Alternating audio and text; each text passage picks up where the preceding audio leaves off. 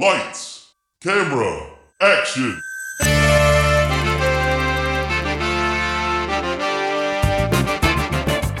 When a script is written that is so bad, no one will film it. These brave podcasters will bring it to life just so they can mock it. This is Table Reads. So the movie's kaput, which means your script ain't worth the buffalo shit on a nickel. Table Reads with Sean McBee and Joshua Baker. Yeah, and also Jeff. And Jeff. His name's Jeff. I did it.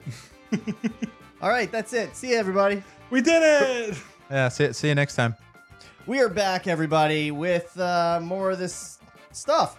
We're back for part 4 of Preacher, which, God, fuck, it's so good. I feel like this buffalo shit is worth a lot more than a nickel. True. I'll give you that. Yeah, you need to edit that voice to be a high dollar price for that. At least a dime. A new bumper. Let's with like call a shitty... Adam Arkin and just have him re-record that for us. I got you, fam. Y'all go ahead and start reading. Got him on speed dial. You know what? Let's just fucking get going, guys. Hop okay? right in. Previously on Table Reads. Jesse Custer is a Texas preacher with a fucked up childhood, a mystical entity residing in him, and a literally unstoppable force of murder on his trail. With his best girl Tulip at his side, he is apprehended by the people that made his childhood so fucked up. Meanwhile, the Irish vampire Cassidy and his trusty sidekick Arseface visit a gathering of killers to use some mysticism shit to find Tulip and Jesse. They locate him, but not before Tulip's brains get splattered all over a barn. Fade in.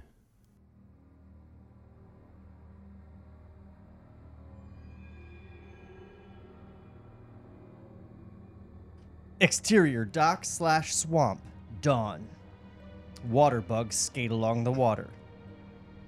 That's the whole scene. Exterior underwater, dawn. The coffin holding Jesse Custer rests 10 feet below the surface, cinder blocks chained to the handles. 2 air hoses snake up to the surface. Interior, a dark place, dawn. Jesse's eyes are closed. All around him, we hear the muffled thunks and scrapes of things floating past his watery coffin. Flash cuts. Tulip struggling against Jody. The gunshot ripping through Tulip's head. Tulip's lifeless face at Jesse's feet. Guys, this is written as if it knows we're doing it episodically. Like it's recapping shit that happened for people that haven't listened since last week.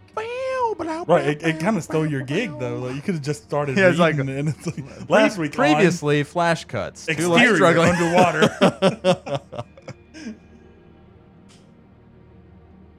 Jesse scrunches his eyes, trying to shut the images out.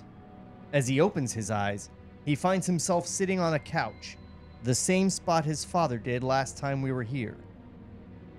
He has the lighter in his hand, which he unconsciously flicks open and shut.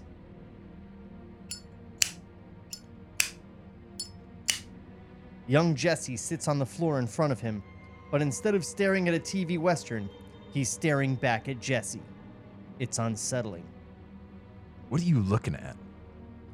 Young Jesse doesn't respond. Seen a boy like that once? Hold on. Yeah.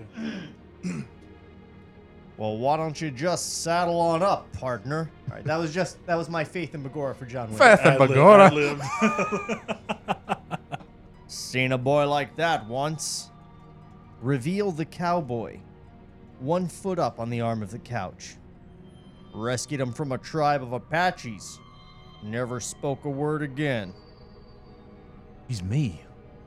That's me. You sure about that? Indeed, as Jesse watches, the boy transforms into the swirling sphere of light. Genesis. Looking to you like you're its paw.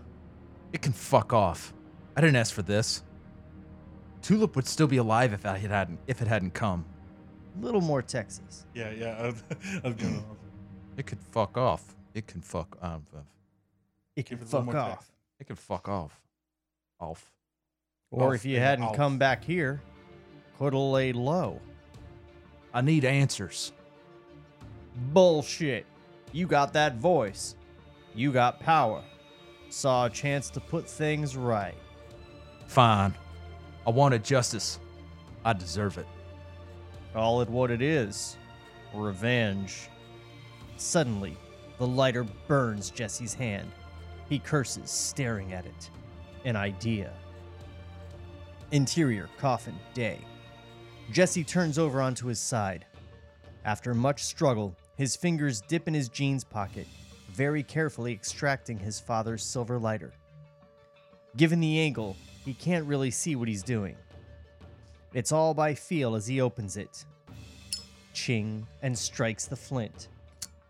The flame curls along the steel. He maneuvers the flame to the rope at his wrist. He's burning skin and hair in the process. He can't let that stop him. The dry hemp rope finally catches fire. He screams, biting down into the gag. Smoke rises to the top of the coffin, sucked out of one of the hoses. We follow the smoke up through the hose to the surface. Exterior dock/swamp, day. The return hose is tied to the edge of the dock. Nearby, the pump keeps chugging, sending fresh air through the other hose. TC walks up with a gas can and funnel. Time to refuel. He sniffs the air, smells something, sees smoke curling out of the return hose. Not good. Does anybody remember who TC was? I do. I just remember him by like the voice. the really high voice guy? Yeah. Or Yeah. Was he's he? the high? I thought he was the gruff guy. Who was the No, gruff? that's Jody. Jody. Yeah, Jody's the scary redneck. Okay. Yeah. They're both scary in their own ways. Well, yeah, but Interior coffin, day. With all his strength, Jesse tries to break through the burning ropes. He coughs in the smoking air. With one last grunt, he finally succeeds. The moment he has a hand free, he starts working on his gag. Exterior dock/swamp, day. TC peers into the smoky hose.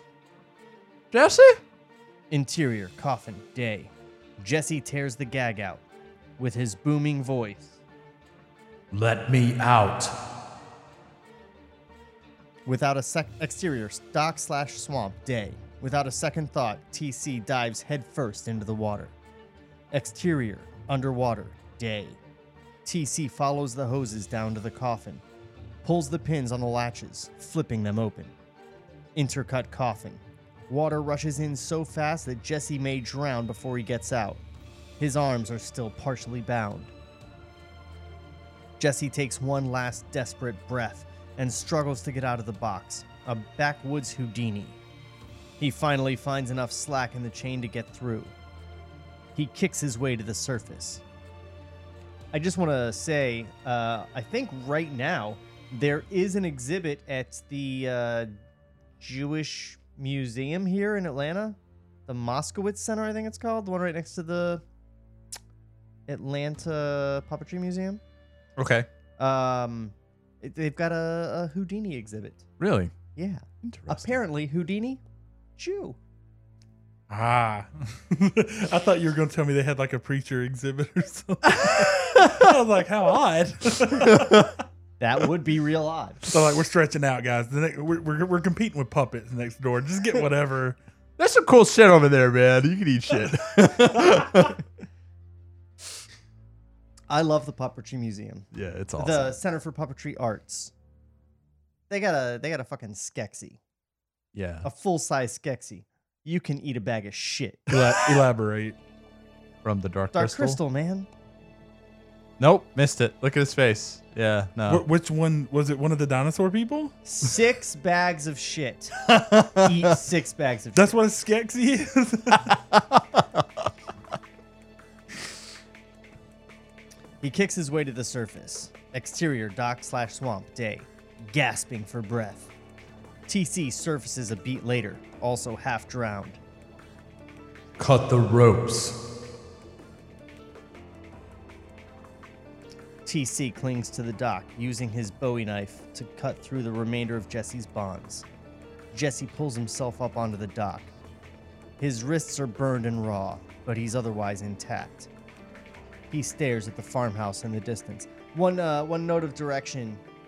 When Jesse's using the voice, I feel like should always be kind of pissed. Okay. Because he doesn't like using the voice. Like, in the comics, there are scenes where he'll kick the shit out of 8 guys, and then someone will be like, why didn't you use the voice? And he'll be like, shit, I plumb forgot. I done forgot. Okay, it. so the voice is like a power. I thought, like, I was reading Boomin' voice like he was just, like, pissed. Oh, He was no, in the no, coffin, that's- like, God damn it. No, that's Genesis. Oh, that's, shit. I'm with it now. Gotcha. All right. But first, he has to decide what to do with TC.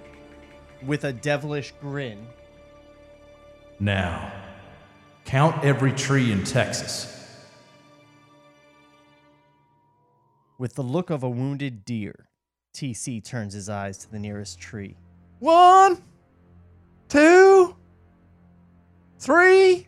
Exterior, farmhouse, day. Soaked and exhausted, Jesse reaches the farmhouse. A screen door creaks open. Jody, with his voice booming. Die! Jody steps off the porch, approaching. Stop! Freeze! Only when Jody gets quite close does Jesse see why the voice isn't working. Blood trickles out of both of Jody's ears. Flash cut. Interior farmhouse kitchen. Day. Minutes ago. Looking out the window, Jody sees Jesse climbing up onto the dock.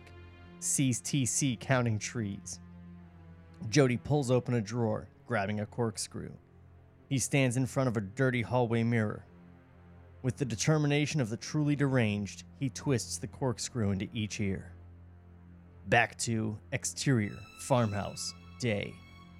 Jesse puts up his fists. He'll fight to the death. Jody lands 3 good blows unanswered. Beat your daddy, too. Jesse charges with some success. But then Jody gets the advantage once again, throwing Jesse back against the truck. When Jesse's eyes open, they're glowing red.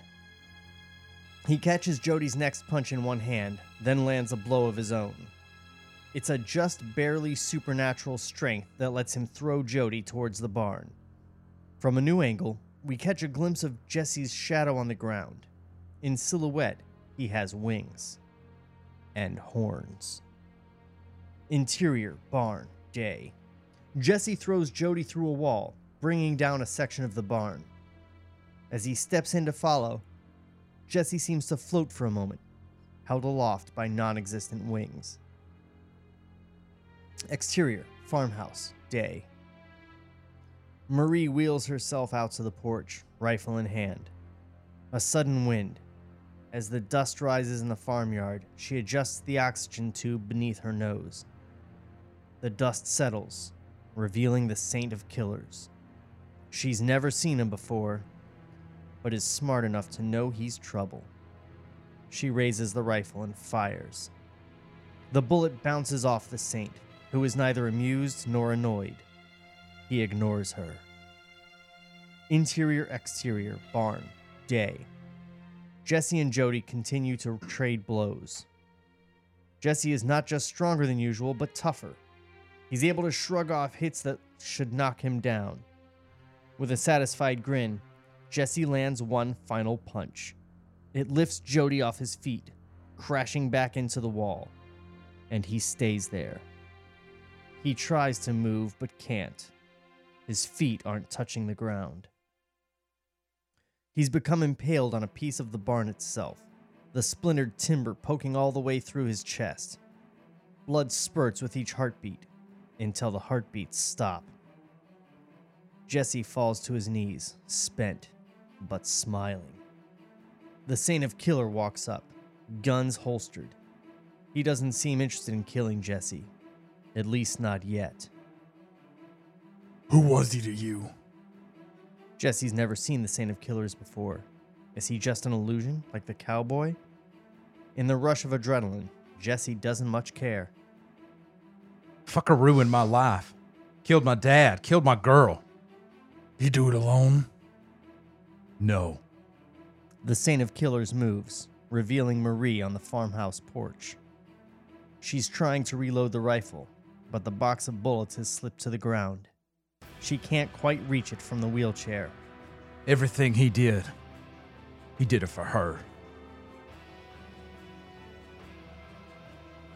Don't listen to him, Jesse. Mr. DeBlanc warned that someone might come. And what? Save me? Corrupt you. Turn you to darkness. You're weak, Jesse. Always have been. His voice booming. Shut up! Just like that, Marie can't say a word. And in the silence, it starts to click for Jesse. DeBlanc. That man. He was real. Flash cut 2. Exterior roadside revival. Dusk. Flashback. Young Jesse looks up at DeBlanc. The word is a heavy burden. It can crush you. It can consume you if you're not strong enough. Strong enough for what? A glorious day is coming, Mr. Custard, for you have been chosen by heaven. You will be our champion. Until then, your grandmother will make you ready. Young Jesse looks over at Marie, who is watching the two of them carefully. Back 2. Exterior, farm, day. Angle on Jesse. My whole life. Everything you done to me. It was a plan, wasn't it? Toughen me up so I could survive this thing you put in me. You ruined me.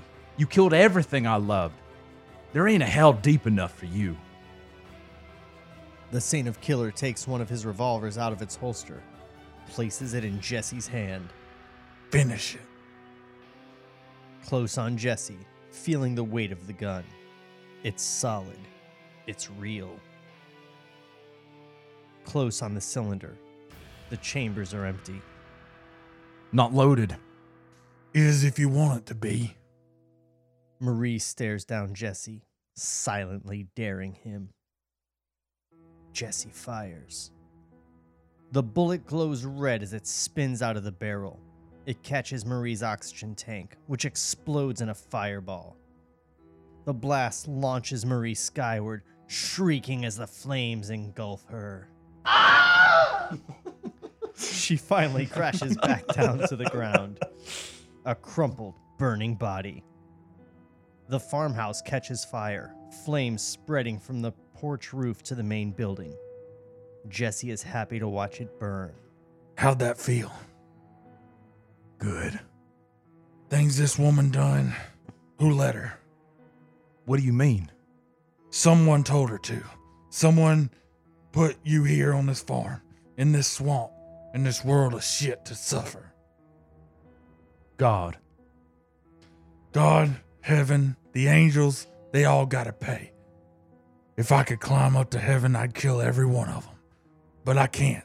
You can, though. That thing inside you is part of their world. Can't walk right through the gates. You can get justice. Realizing. You want me to kill God? You're either with me or you're against me, preacher. You got a choice. Move to reveal the cowboy behind him. The white-hatted gunslinger says nothing, but Jesse feels him there, looks back. He's right. You got a choice. Hell of a thing. A long beat. Jesse looks back to the Saint. He's made up his mind. I'm done doing people's shit work. Get the fuck out of here! The Saint is knocked back, a dust cloud swirling around him. He can't really fight it, so instead, he just locks eyes with Jesse as the cloud dissipates. Both the Saint and the cowboy are gone. Jesse stands blood-stained and filthy in the ruins of the burning farm. He looks down at his hand. He's still holding one of the Saint's revolvers. Transition to The farmhouse roof collapses, sending off fiery embers. Interior exterior barn, day. We come upon Jesse, kneeling next to Tulip's body. It's lying where Jody tossed it, face down in the dirt. Steeling himself, Jesse turns the body over. Tulip is dead in a way you never see movie heroines. Dirt clings to her waxy face, her lifeless eyes half open. Dried blood stiffens the fabric of her shirt from where it pooled. Jesse sits back, overwhelmed, brushing off exhausted tears. He spots young Jesse, actually Genesis, watching him. Young Jesse approaches, squats down next to Tulip's body, curious. Don't you fucking touch her. He obeys. Suddenly, young Jesse reaches his hand up to the sky, as if holding a book. The word of God is the only salvation. The word of God is the bridge over hellfire. The word of God is the trumpet at Jericho, and all will fall before it. Jesse recognizes his old sermon. Young Jesse leans to his ear, close as he whispers, The word is life. As we go wider, the boy is gone, but Jesse understands what he was implying. He gets on his knee, and though he doesn't dare hope it could work, he speaks directly to Tulip's dead body. Come back. Come back. Live. Live! There's no change in Tulip, but Jesse feels a light glowing through his shirt. It suddenly flares brighter, in agonizing heat. Wing-like fields of energy erupt from his shoulder blades. His fingertips smoke. His eyes glow. He's half transformed into another being, neither angel nor devil, but with aspects of both. Glorious and monstrous simultaneously. He leans over Tulip. His lips part to speak, but what comes out is not a word, but rather a note. Impossibly deep, the note feels like it's summoned from within mountains and under oceans. The ground rumbles. The timbers of the barn creak. Nearby trees shimmer, each leaf standing at attention, quivering. Tulip's body suddenly jolts, as if hit by shock paddles. Her hands curl. The skin of her face suddenly flushes, moistens. Her eyelids snap shut. Her wet teeth brush her lips. She sits bolt upright, kissing Jesse. Her hands touch his shoulder, slide into his shirt. As they kiss, she draws the energy off him. The glow arcs across her skin. We can hear her heartbeat. The rush of blood. Their lips part. Her eyes open with tears.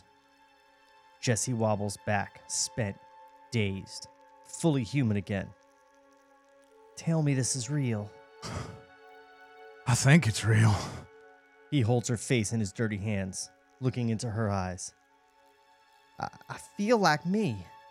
I don't feel like a dead person. That's good. Really good. They kiss again, framed in the ruins of the barn, the farmhouse still burning behind them. Transition to exterior farm / Tulip's pickup, day. They climb in. Jesse teeters a bit, woozy. Battery's low. I'll be all right. What? You just went a little Mr. Ed on that? I'll be all right. I'll be all right. Battery's low, Tulip. Battery's low, Tulip. I gave it and I'll take it if you don't shut up. I'm going to kill you again. Die. Like a light switch. Click. It's a little Mormon trick. He starts up the truck, watches the burning farm in the rearview mirror, happy to put it all behind him. Interior exterior truck / county road, day. 2 lanes of asphalt, heading west. I'm thinking Mexico. Maybe not right away, but ultimately that's where we want to be. I'm in, but I'm going to need new clothes. I can't start a new life covered in old blood. Let's get you a shirt. Jesse makes a left, bringing them to exterior Main Street, day.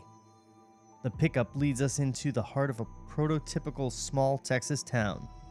2 blocks of stores facing the street with a healthy number of flags, both American and Texan. Title over, For Salvation. No. No, it's like the calm after the storm. They're on Main Street. Whoa! The pickup parks in front of Flo's Fashions and Western Wear. If you need shirts with metal collar tips, this is your place. A few dozen town folk wander about, running errands or socializing with neighbors. Jessie climbs out, walking around a Tulip's side of the truck. She zips up a jacket to cover the blood on her shirt.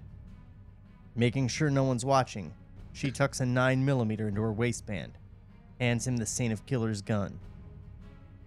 It's still Texas. He reluctantly takes it, tucks it behind his shirt. I'll get us some food. Meet back here in 5. Done. A quick kiss and they're off in separate directions. We stay with Jesse as he walks, establishing some geography. Flo's Fashions is at the southern end of the street. As he walks north, Jesse passes a barber shop, a beauty salon, a video store, a check cashing place, and a hardware/fishing store. He crosses the street, bringing him past the town hall and library, the First Bank of Salvation, and a small diner. Throughout the walk, we also encounter various plywood window shells of failed stores. Jesse heads into Gully's Drug. Interior, Gully's Drug, day. Almost an old-fashioned general store, Gully's has ice cream and sundries in addition to the pharmacy counter. Sundries really threw me off when I saw it because I don't know that I've ever seen that word in print. Sundries. You never go into the store and you're like, where's your sundries? Show me your sundries. Oh, the sundries. Yes, they're right over by hosiery. Does this town have a haberdasher? They're in between the haberdashery and the hosiery. All right, so real quick question before we get started. How, as people who've gotten to know the source material a little better, how taxing is the voice, like, on him? It's not. Well, so he can, like, do it. So he can be like, I like this shirt, half price. Like, and they're like, oh, shit. Like, take it. Give me my shirt. Hold on. You have the voice that can compel someone to do anything, including come back from the dead, and your plan is, I could use a discount. You're right. 80%. Thinking too small. Show me your titties.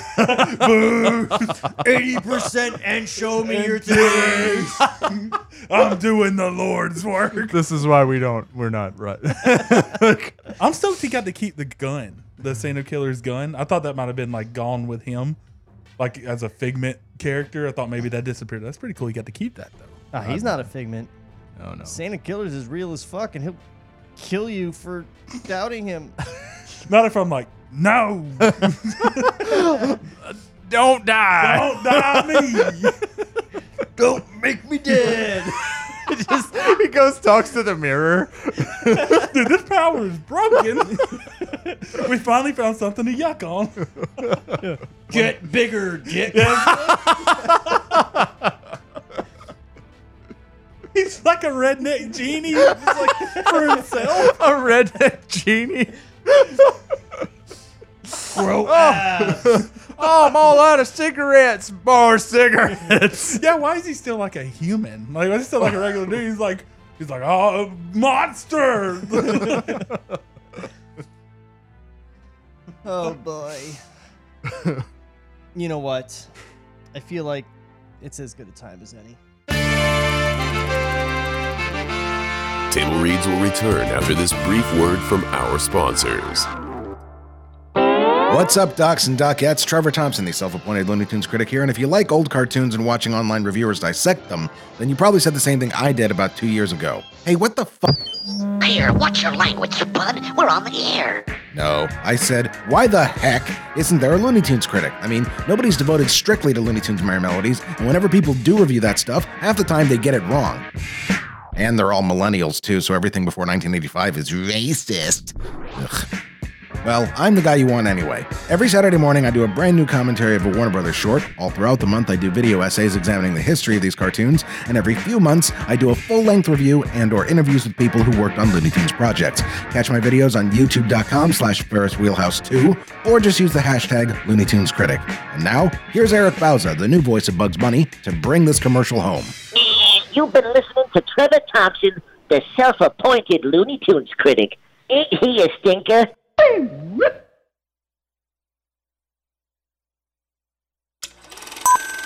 Lights, camera, action. So the movie's kaput, which means your script ain't worth the buffalo shit on a nickel. Now, back to Table Reads. You guys, you still liking the script? Absolutely. Well, I'm kind of wondering where it's going now. I've been watching the show more. Yeah? So, yeah. I'm How far in are you? Third season or second season? Maybe second season. New Orleans. We just met the Japanese soul stealing people. Nice. You know, I designed the user manual for the soul sucking. Awesome. Awesome. Fucking rad. Dude, it's awesome, Jeff. If you get the pages and opportunity. pages and pages of graphics. Like 35 pages. Wow. Shit. Did each one get its own shot? Were they like their whole episode where they're trying to figure it out? Or just opening it? No, but like I did detailed diagrams of the machine with like instructions on how it works all written out. Cool. Sick. Yeah, it was one of my favorite things that I did for that show. It's really Real happy cool. with It's it. really good. All right, guys. You know what? Normally we chat for a while here, but I just fucking want to get back to the script. Oh no, we're in the end game now. It's so good. Fade in.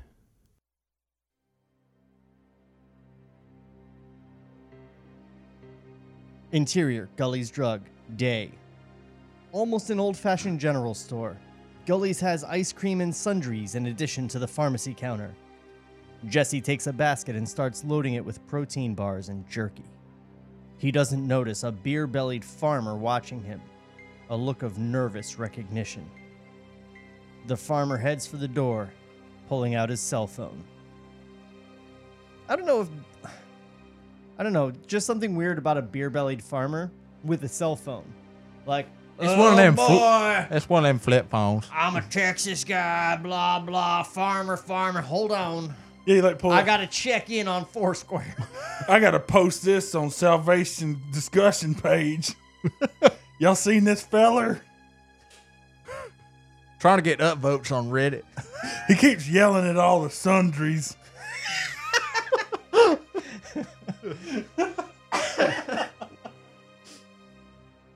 They're gonna love this on our Texas. Possum jerky. He went after the big Reddit. Everything's bigger in our Texas. The biggest Reddit. Interior, Flo's Fashion, day. Tulip takes the first 3 shirts that might fit, but a sundress. Man, I'm hooked on sundries right now. Is a sundress a sundry? No, that's a thing you can eat, You gotta right? eat Isn't a sundry. sundry just a variety of stuff? Okay, Google. Yeah, what's a Define sundry? Sundry sundress. But a sundress also catches her eye, so she adds it to the stack. Catching the clerk's attention. Can I try these on? Interior, fitting room / Flo's Fashions, day. That's hard to say. What was flashing? Tulip strips off her shirt and bra, stuffing them into the small trash can. She decides on the sundress, slipping out of her boots and jeans. Checking herself in the mirror, Tulip finds herself staring at her face. She pulls back her hair, trying to look for a scar where the bullet went through her head. Nothing. Interior, Gully's Drug, day. Jesse is paying at the counter. He double takes upon revealing that cashier Lori Bobs only has one oversized eye, just like his childhood playmate. You're Lori, aren't you? Your brother was Billy Bob. You knew him? Years ago. Would have to be. Jesse pays her. As she makes change, he always liked you.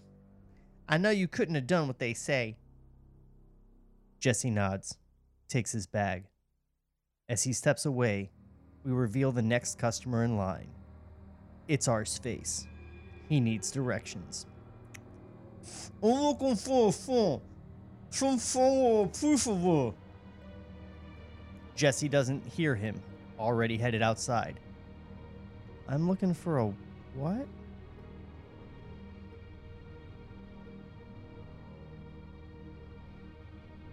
I'm trying to work out Arseface's dialogue here. What he actually said. I'm looking for a pho, some pho with a preacher la.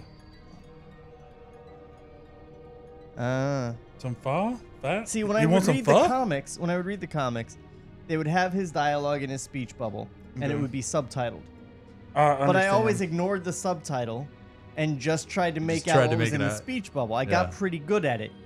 I think I got better at reading it than this guy got at writing it. Because I can't make this out. Maybe he legit wants pho. Oh, yeah. He Vietnamese I food. really want to get some Vietnamese soup with a preacher. Right. Is this too much to ask? Oh, Come on, guys. It's not even a list. I want some pho. All I've ever wanted is Vietnamese soup with a preacher. You know how hard that is living in Texas? My journey is endless. Preachers everywhere, no Vietnamese soup. I go anywhere else, Vietnamese soup everywhere, no preacher. He just fixes it. Help a brother out. And then he can't speak right, so it's double worse. Like, Yeah, so to us, it's Pho! but to the people out there, like, blah, blah, blah, blah. Then he walks into a Korean restaurant and everyone understands him perfectly. What a twist. Sorry, my gesticulating made my watch think I fell down. I had to make sure it didn't call 911. Wait, what? What? Your phone was your watch was like, "Are you okay?" Yeah, my watch is like, hey, it looks like you've taken a fall. Nah, fuck that. I ain't getting no not watch. That's a fucking narc, bro. If I don't respond, it will legitimately call 911 and go, this dude has fallen down and cannot respond to his watch. I feel like Sean has some medical issues he hasn't discussed with us. If you've turned that on his watch, Right, like my watch would be like, yo, he's doing heroin again. Like, call the cops. your heart rate's like 200 beats per second. They're like, call the cops. He's on that He's shit either again. watching Game of Thrones or that doing black heroin. tar lightning. Our Reddit, our Texas. Exterior, Flo's Fashion, day. Through the window, we see Tulip paying. The pot-bellied farmer walks by at a nervous clip, talking on his cell phone. 100%. Seen him with my own eyes. Tulip exits after he passes. She's wearing the sundress with her boots. Her gun is bundled up in her jacket. She's almost at the truck as she hears, Tulip! She looks around, spooked. Can't tell where it's coming from. The beep of a horn. Her eyes land on a battered sheriff's SUV, where Cassidy is waving at her from under a blanket shawl. Checking that no one's watching, she quickly closes the distance.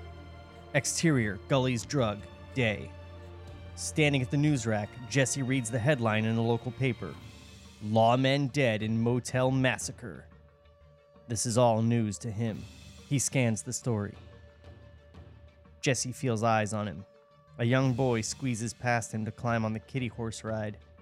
The boy sits there, half satisfied on his stationary mount. Jesse hands him a quarter. The boy puts it in and the horse starts slowly rocking back and forth. Bear walks past. The burly killer doesn't seem to spot Jesse, but is instead checking the street. A beat later. You Johnny Conroy? Jesse turns to find Arseface coming out of the drugstore. Jesse can't understand what Arseface is saying. Sorry, can't help you. He starts walking, trying to get away from him. I'm a cop. He had a Interior, sheriff's SUV, day. Tulip climbs in back. Cassidy stretches his blanket over both of them, tent-like. Jesus. I see you tied up, and I'm fearing I get here and you'll be dead. I was dead. Dead? Right after you left, they shot me. Right through the head. I died. Fuck. I wanted to save you. She smiles. You're the only other person I know who's died. Something we've got in common. What the fuck is that? The moment is pregnant. Awkward. He really wants to kiss her. Suddenly, windows blow out. A spray of glass as bullets rip past. Fuck! During a pause in the barrage, Cassidy risks a look. It's the tattooed twins. They're walking with AK-47s, squeezing off rounds as they approach from behind. Pure instinct, Tulip scrambles into the front seat, finds keys in the ignition. Cassidy rips the shotgun from its lock, pumps it. Tulip revs the engine and floors it, driving up onto the sidewalk. Cassidy fires back with a shotgun, forcing the twins to cover. Dodging terrified pedestrians, Tulip makes it back into the street, gunning it north. She checks her rearview mirror. The twins keep shooting. The back tires blow out. Exterior, Gully's Drug, day. Jesse and Arseface both watch the SUV roar past. Tulip! Kennedy! Further down the sidewalk, Bear turns, spots Arseface. They lock eyes. Arseface emits a panicked grunt, grabbing Jesse as Bear draws his gun. At the last moment, Jesse realizes that Arseface is trying to protect him. They both dive for the drugstore door. Bear doesn't waste his shot. Exterior, end of Main Street, day. 2 state trooper cruisers move in to block the far end of the street. Interior, sheriff's SUV, day. Tulip hangs a hard left on rims, turning into exterior, gas station, day. Spotting the empty service garage, Tulip aims for it. Exterior, Gully's Drug, day. As Bear heads inside, the little boy continues to ride the mechanical horse. I hope that little boy turns out to be another assassin. It's just Genesis. Just an 8-year-old assassin. Or Genesis, yeah. Jesse's going to try to use the word. He's like, I'm riding a He's horse. busy. Oh, wait, this isn't Arseface? He's like riding it. Kennedy! Kennedy! Another quarter. Interior, Gully's Drug, day. At first, the store seems empty. In fact, everyone has already hit the ground. In addition to Jesse, Arseface, and Lori, there are several terrified townsfolk, all trying to hide. An old woman cowers by the ice machine, whispering a prayer. Louder! The old woman stops, terrified. I said pray louder. How's the good Lord supposed to hear you? Trembling, she tries to find her voice. Our Father, who art in heaven. Wrong. He ain't up there anymore, but shh, it's a secret. Crouched near the greeting cards, Jesse is listening, trying to figure out his next move. He readies the Saint of Killer's gun. Behind the counter, Lori quietly slides a hunting rifle from its hiding place. Arseface commando crawls toward her, gestures for her to give it to him. Back to Bear. Me? I don't got a gun, but I have a saint. And he is... Wait, no, I got that wrong. sorry. Me? I don't have a God, but I have a saint. And he's looking for a preacher. You seen the preacher, Grandma? She shakes her head. Bear shakes his head. Then he nods his head, confusing her. I'm just fucking with you. He suddenly shoots her in the leg. She screams. Twice! Jesse gives the voice a try. Drop your gun.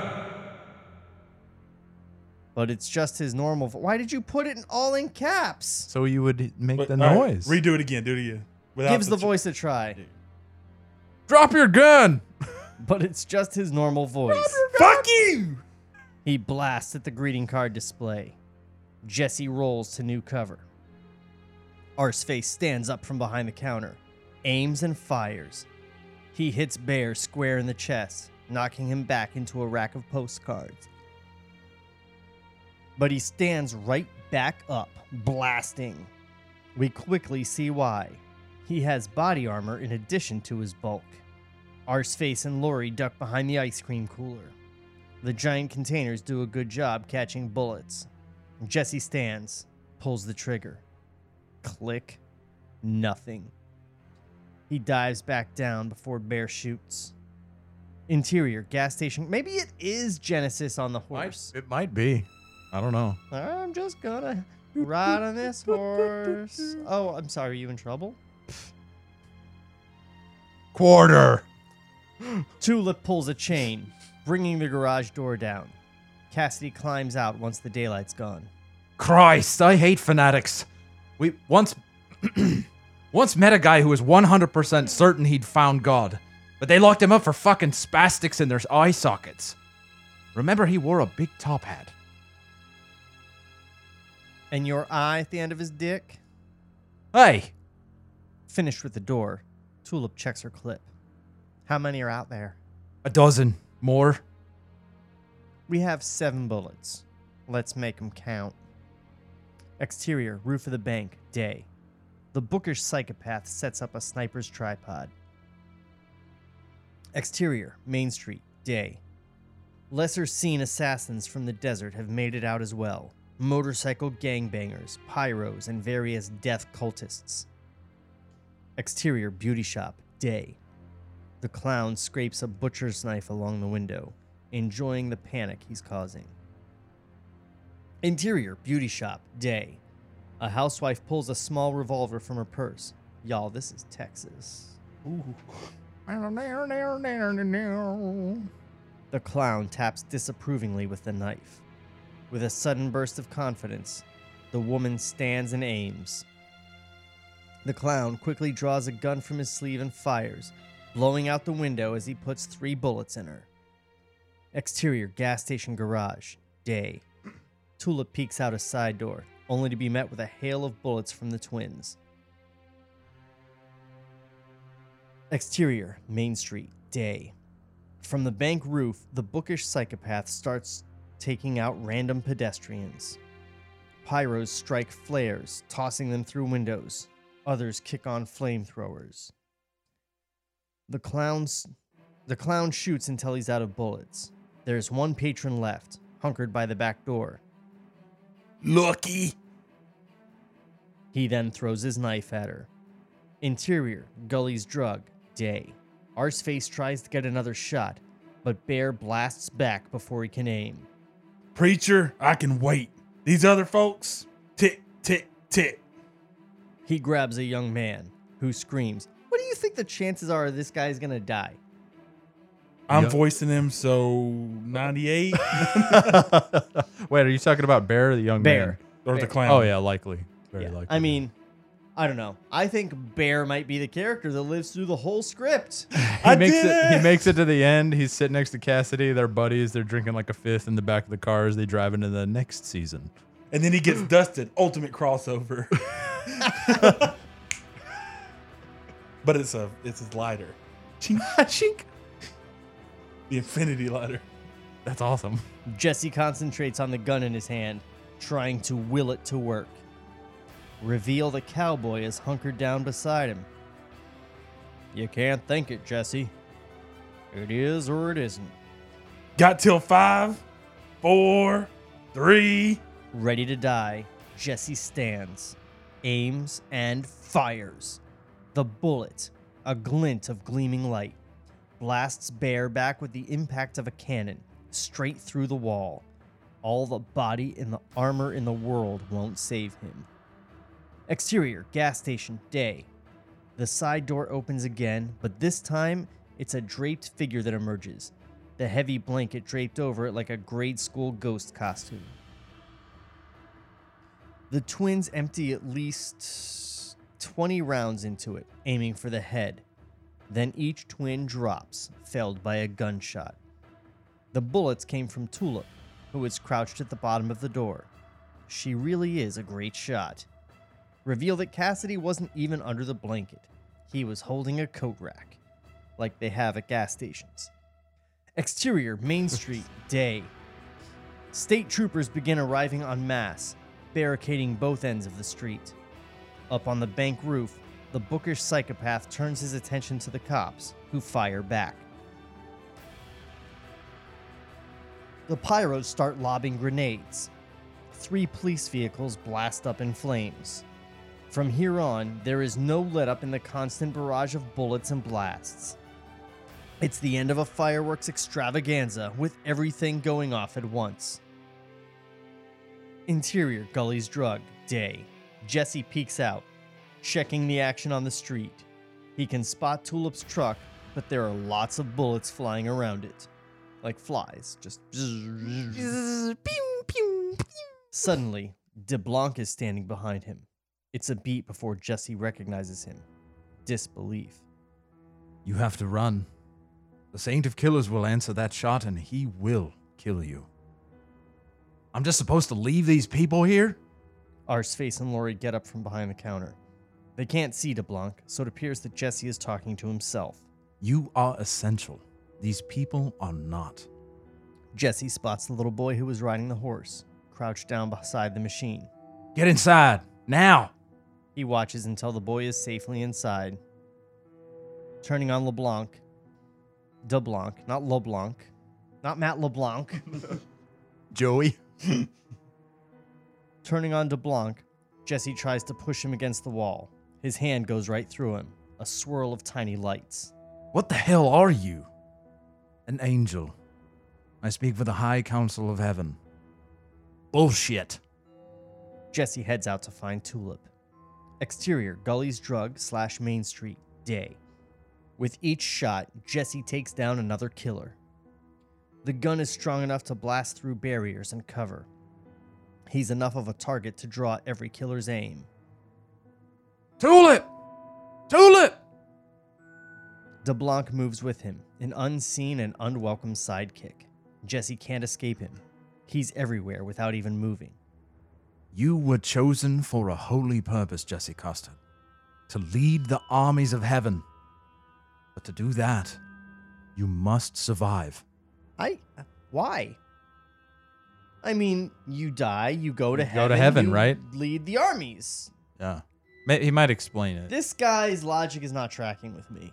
Maybe because God's not there. I think this guy's a liar. Are we kind of afraid this might be falling apart in the 4th act here? I don't think we've No, I been through think 3/4 of I think I don't know. still It's good. like it feels like a little bit like Fury Road to me right now. Right, I'm Like- feeling maybe he doesn't know exactly what to do with the big action piece. Everything's been kind of smaller pieces, with the exception of like the motel, but there wasn't a lot of story going on with that. Like I feel like maybe he's having trouble like pushing in story I don't know. amidst this big fight scene, right? We'll see. Maybe I don't know. DeBlanc might just be the glue because he's been in a lot of the important scenes. Blanc, So, like, Blanc. Yeah. So he might. I don't know. He might bring it together. I'll take it. We'll see. Jesse dives for cover as shotgun-toting bikers come after him. The blasts pass right through DeBlanc, barely causing a ripple. Jesse fires back, felling 2 bikers with 1 shot. You must become what you will be. Right. It's my destiny. Destiny is what heaven decides for you. This is what heaven decided. Jesse blasts a pyro, whose fuel tank explodes. The flaming man staggers forward a few steps before falling. Various shots. Tulip and Cassidy make their way through a boarded-up store. Bullets rip through the plywood, shafts of smoky sunlight. Lori shields the young boy while Arseface stands guard with the rifle. Townspeople bunker down, trying to find cover. The pot-bellied farmer hides between 2 parked cars. A deputy falls, taken down by the rooftop sniper. Flaming cars roll down the street. Back on Jesse, suddenly it all clicks. He understands it on his own terms. When I was a boy, you asked me if I knew what morality was. It's right and wrong. It's a choice. No one can decide for you.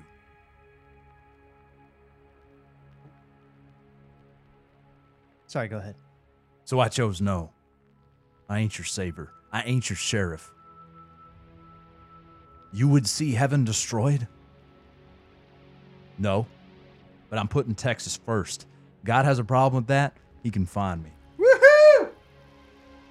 Roll Tide. slash Texas.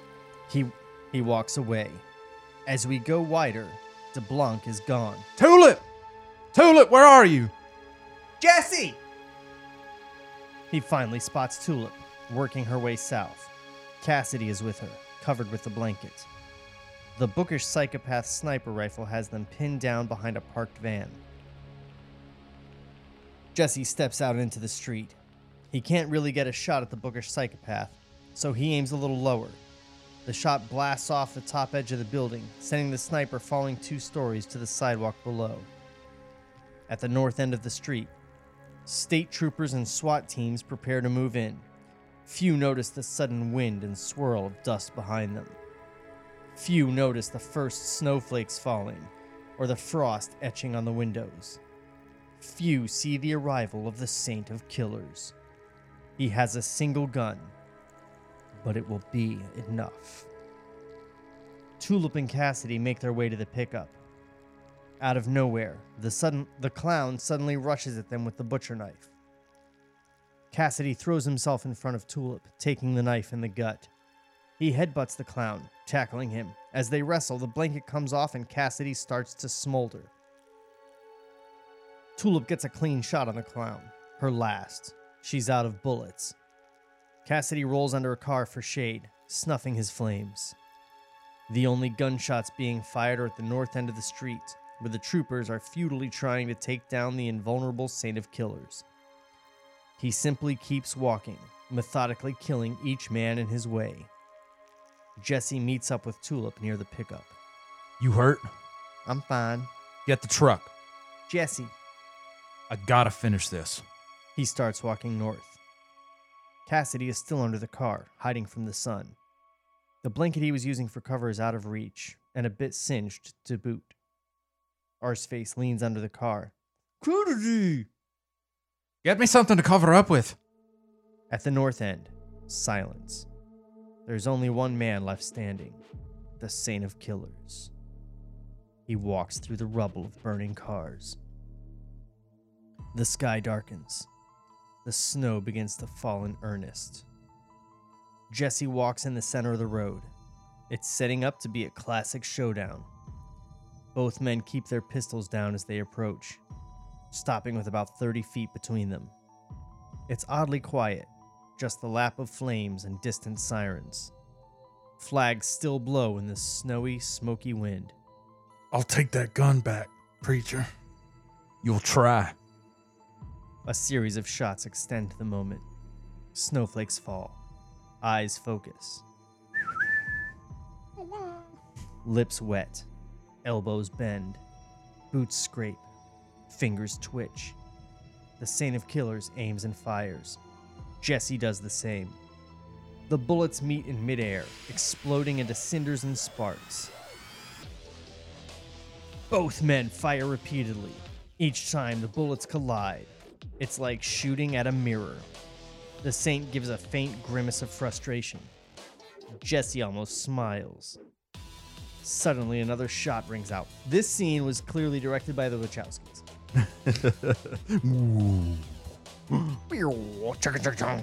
The music is perfect for that. It dropped at the perfect time. Yeah. Suddenly, another shot rings out.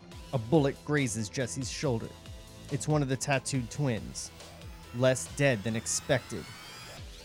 Jesse takes him down with one fiery shot. But it's enough of an opening for the Saint. He blasts the gun out of Jesse's hand. It falls on the snow-dusted street. Knowing he's dead without the gun, Jesse risks a dive for it. The Saint blasts it further away. Tulip instinctively heads for Jesse. He waves her off. The Saint approaches, standing over Jesse. You think you're the only one that's ever suffered? That you're different, unique. You ain't shit. Jesse looks up at him, eyes glowing red. You're just a man. The Saint of Killers puts the gun to Jesse's head, pulls the trigger. Click. There's no bullet. Jesse's words have stripped the Saint of his supernatural aspect. He is now simply a weathered gunfighter we met at the start of the story. In every way, mortal. The snow stops falling. Jesse stands, clocks him. The Saint drops his gun and punches back. He's still a tough son of a bitch, able to trade blows. What started as a gunfight ends as a fist fight in the snow. Bloody noses and bloody knuckles. Tulip watches. So does Cassidy from his perch under the truck. He's impressed. Finally, Jesse knocks the Saint to the ground. The mighty killer can only rise up to his knees. Without his trademark hat, long strands of dirty hair fall in front of his eyes. Flash cut 2, interior, cabin, day. The Saint stands at the door to his homestead, watching crows pick at the bones of his wife and daughter. Back 2, exterior, salvation, day. Experiencing the moment, the Saint lets out a gasp, a pained cry that rattles in his chest. It's his last breath.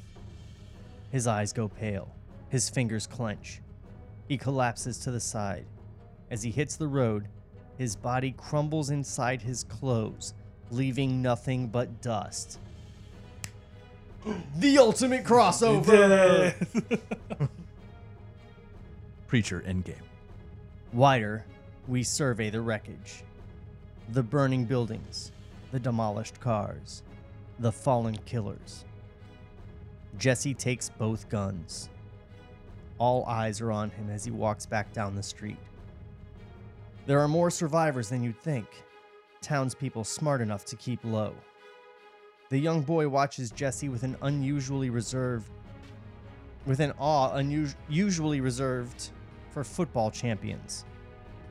Jesse kisses Tulip. They don't rush it. Swaddled with a Texas flag for cover, Cassidy can only watch. Arseface misreads his reaction. We did it! We saved the princess! Ah, good job, Arseface. Good job, little fella. That was good. Cassidy laughs, calls out to Lori. Keep your eye on this one. He'll break your heart with that smile. Arseface blushes and kind of smiles. Tulip tries to check Jesse's shoulder, but he waves her off. It's fine. Let's ride. Cut 2. Interior, truck, day. Jesse starts the engine. Tulip scoots over to make room for Cassidy as he climbs in the passenger side. She's literally stuck between them. Jesse, Cassidy. Cassidy, Jesse. We kinda met. You were naked. That's right. Thanks for taking care of my girl. Fucking obliged. A beat. Yeah. He puts it in reverse. They head south, weaving past the wreckage of police vehicles. Jesse takes one last look at the destroyed town of Salvation. As the pickup drives off, the sun breaks through the clouds, a shaft of light like a Dutch master painting. Transition 2. Exterior, Mexican beach town, night. Now, normally, this is where I would stop for this episode. Sure. We're at an hour, but, guys, we have, like, fucking... What, 4 pages left? We got this. 5 pages left? Yeah. We may as well just push through. As long as you put on some Mexican beach music, man, I got you. Yeah, pull out the. Yeah, I bet you got that queued up, don't you? You got something, right? Of course I do. Give me something tropical. We just fought the devil. Oh. Ooh. I can. You got a coconut? You want a pina colada? Oh, I feel like I'm defying God's every word right now. 10 margaritas in. If you're still standing, you are. Yeah. 4 guitars begin the dramatic introduction to The Old Spanish Trail, part of a small band performing for the village. It's Saturday night, and the boardwalk is crowded with families. Mothers and children, uncles missing fingers. What? Whoa. Uncle's missing fingers. I thought it said kissing at first, so mine was even worse. Grandmothers dancing with their sisters' husbands. What the fuck? Guys, have I had a misread on Mexico this whole time? This is hell. We're in hell now. Grandmother's dancing with their sisters' husbands. Pennants flap in the ocean breeze. Fluorescent lights buzz. Beer is plentiful. Not hell. Moving through the crowd, nope. we spot the only blonde, Tulip. She's dancing with Jesse in a newly bought dress. For the first time in a long time, she's fully and unabashedly happy. Cassidy cuts his way through the crowd. Tulip pulls him in dance with them. Neither Jesse nor Cassidy is particularly delighted with his idea. Found us some lodging. Exterior, beach, night. The moon hangs over the deep blue water. This is better. A light wind stirs the tree. It's the perfect night. A postcard come to life. Jesse, Cassidy, and Tulip walk with Hector, a man in his 50s with a gentle face and a bit of a paunch. He's immediately likable, a Mexican Santa Claus. Based on his English, he's likely spent quite a few years in the States that Jeff will ignore. See? So, Hector, how long you been down here? See? Roll Tide.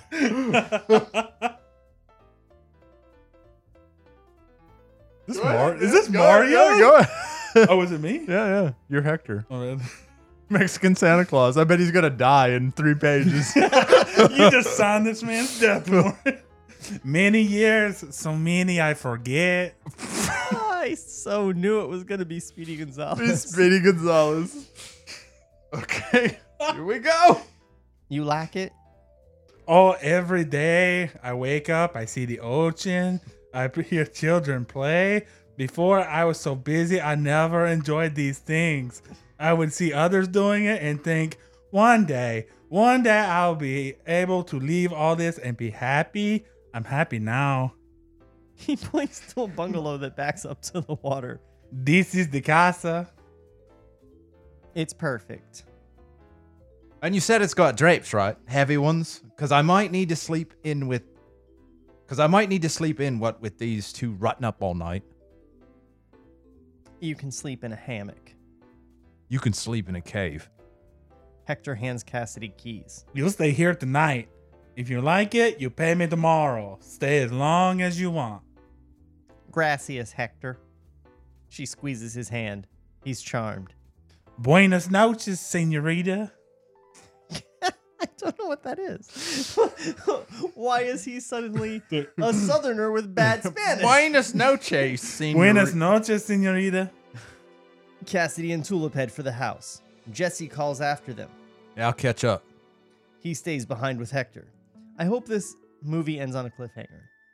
With Hector dying. This is too... Yes. Yeah. This is too, like... Wrapping it up. Too much of a denouement. Yeah. And there's so much left of the comic they have not even touched on. That's exciting. He stays behind with Hector. We trail Tulip and Cassidy for a few moments until they pass out of earshot.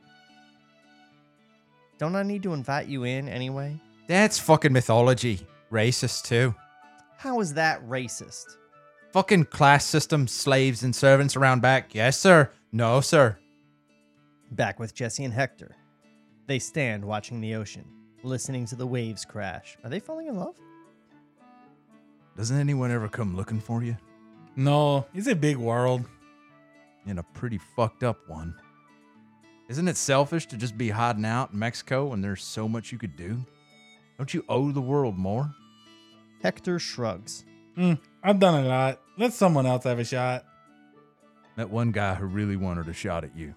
The sin of killers? Yes. There's worse than him out there. You'll see. You could have stopped him. You could Guys, you could fix everything. Guys, Hector is God. Hector is God, yeah. Jeff is legitimately surprised. Gas. I didn't know that. I thought it was just a Mexican B&B guy. Like, God is a racist. he's not racist. Here, I'm gonna pick up on my line. You could have stopped him. You could fix everything. Then how would the world grow up? It's wrong. That's direction. You don't read That's that. direction. Keep going. I'm God. I do what I want. Right? I took that liberty. Hit me with a shrug. Keep going. A shrug. Nice. There is a plan, Jesse Coster. You're part of it. But who's to say who's the best for everyone, right? Fuck communism. Jesse smiles despite himself. Hector heads back across the sand to the distant lights of the town. Jesse looks down, noticing Hector's footprints. The sand fills in by itself, smoothing over every step. Hector leaves no trace. He walks alone, confident. He is, after all, God. Amen. The end.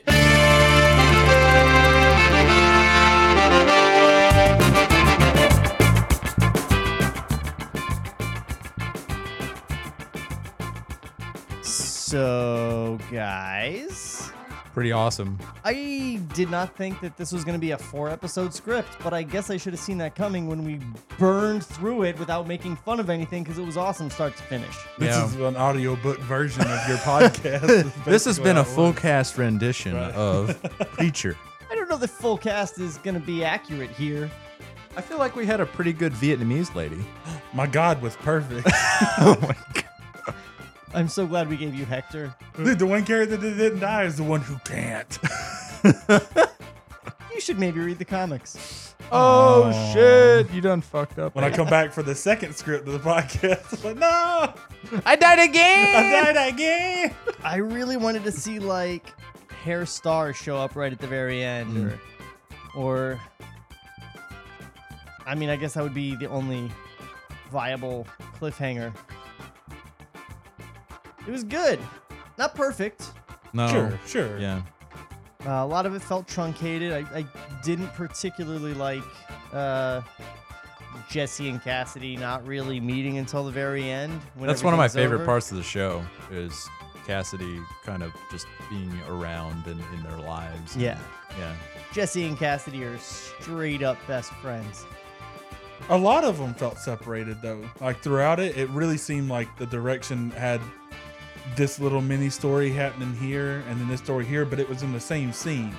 But they never really felt like they were kind of joined together. Like in the last shootout, it kind of Yeah. seemed like Yeah. Tulip and Everybody's the gang in the was same having room fun. almost. You got Right. Arseface over here. You've got Lori, who they introduced for almost no reason, Yeah.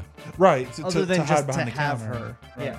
But it felt like it was just something going on and nothing was centralized because everything felt important because it got screen time. Yeah. So that was my only thing was kind of the dissociativeness of everybody's plot, not kind of feeling like their own little mission. Yeah. You know what they needed was Spider-Man to carry the gauntlet through the whole scene.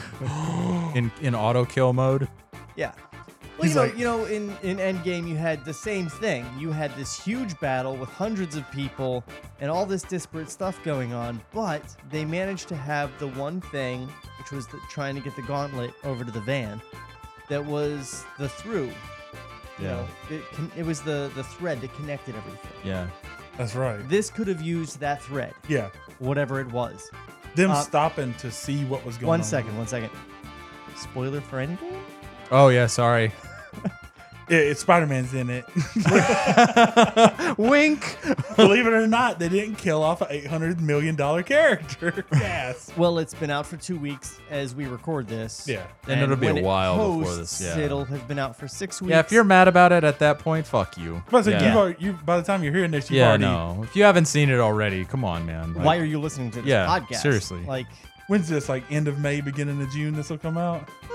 something like that. So like you're literally a month away from Far From Home. Like, Yeah. Don't be mad at yeah, us. Yeah. Yeah. You're closer than we are. I have a gripe. I didn't care about the Preacher and this Tulip and this Cassidy the way that I do in the show. Like they didn't give you time to care about them. Like it was exciting. Cool shit happened. I was in it, but like the characters when Tulip died, I didn't fucking care. None of Well- them seem to be friends. Yeah. To be fair, I think a lot of that comes into how it's directed. Sure. So, you get some people acting some shit up, Mm. and then they have chemistry and yeah, like, and some score there's in there. beats, and it's Some good directing. You would really care about these people. Unfortunately, this movie was going to be directed by DJ Caruso, who is not a good director. Oh. He directed I Am Number 4. Yeah, Boy, yeah. that stopped the book series. Well, she didn't even write another book after the movie came out. Was shitty. She gave up. Wow. That's a real thing.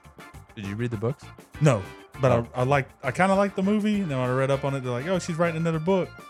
And then the movie did so shitty that she's like, I fucking hate this book. Didn't even finish it. I give up. It's like Divergent, which was filmed right over here.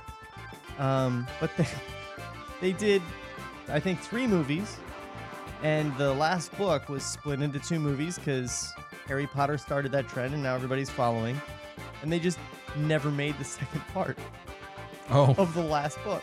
Oh, you guys want to know how I know this movie was, or this script was good?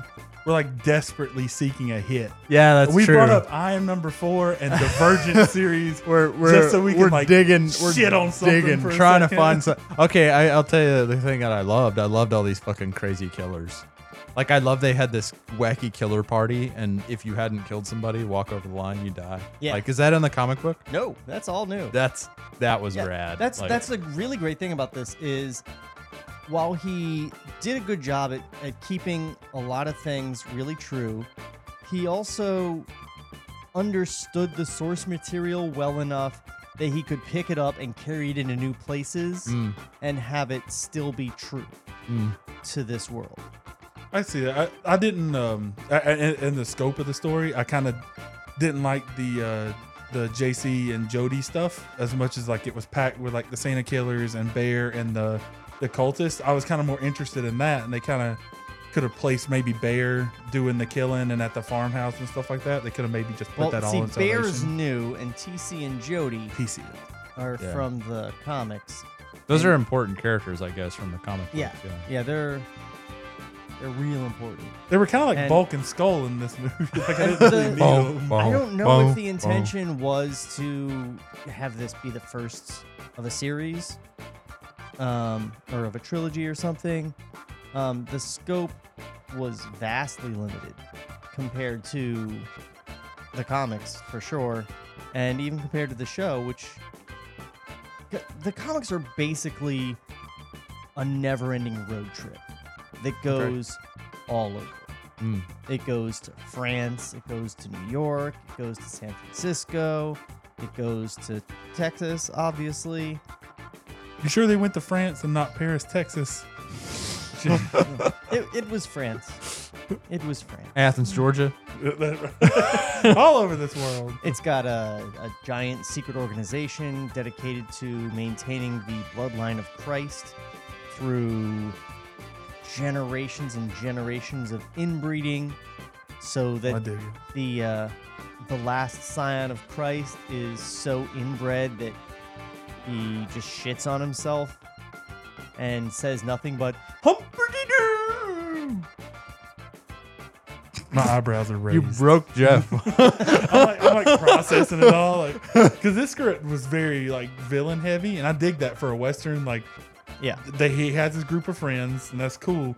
But everybody's out to get him. So you had, JC and Jody, the Saint of Killers, Black Bear, Grandma, the Cult of Killers. Then earlier you had the sheriff at the motel. Yeah, everybody's the trying to strip fuck club 'em up. owner. Like Yeah. everybody sucks. It's not our group, and I like that, like being divided kind of thing. But it was just really heavy for a script. Well, I think the point is here that we can nitpick this, but at the end of the day, we're nitpicking it. Exactly. Yeah, I would walk out of this movie smiling. Right. I would. Yeah. I would be like, wow, that was an awesome evening. Like high fives all around. Like when we saw Shazam. Exactly. Yeah. No, it's just it'd be yeah. No, Shazam was infinitely better than what I've been listening to.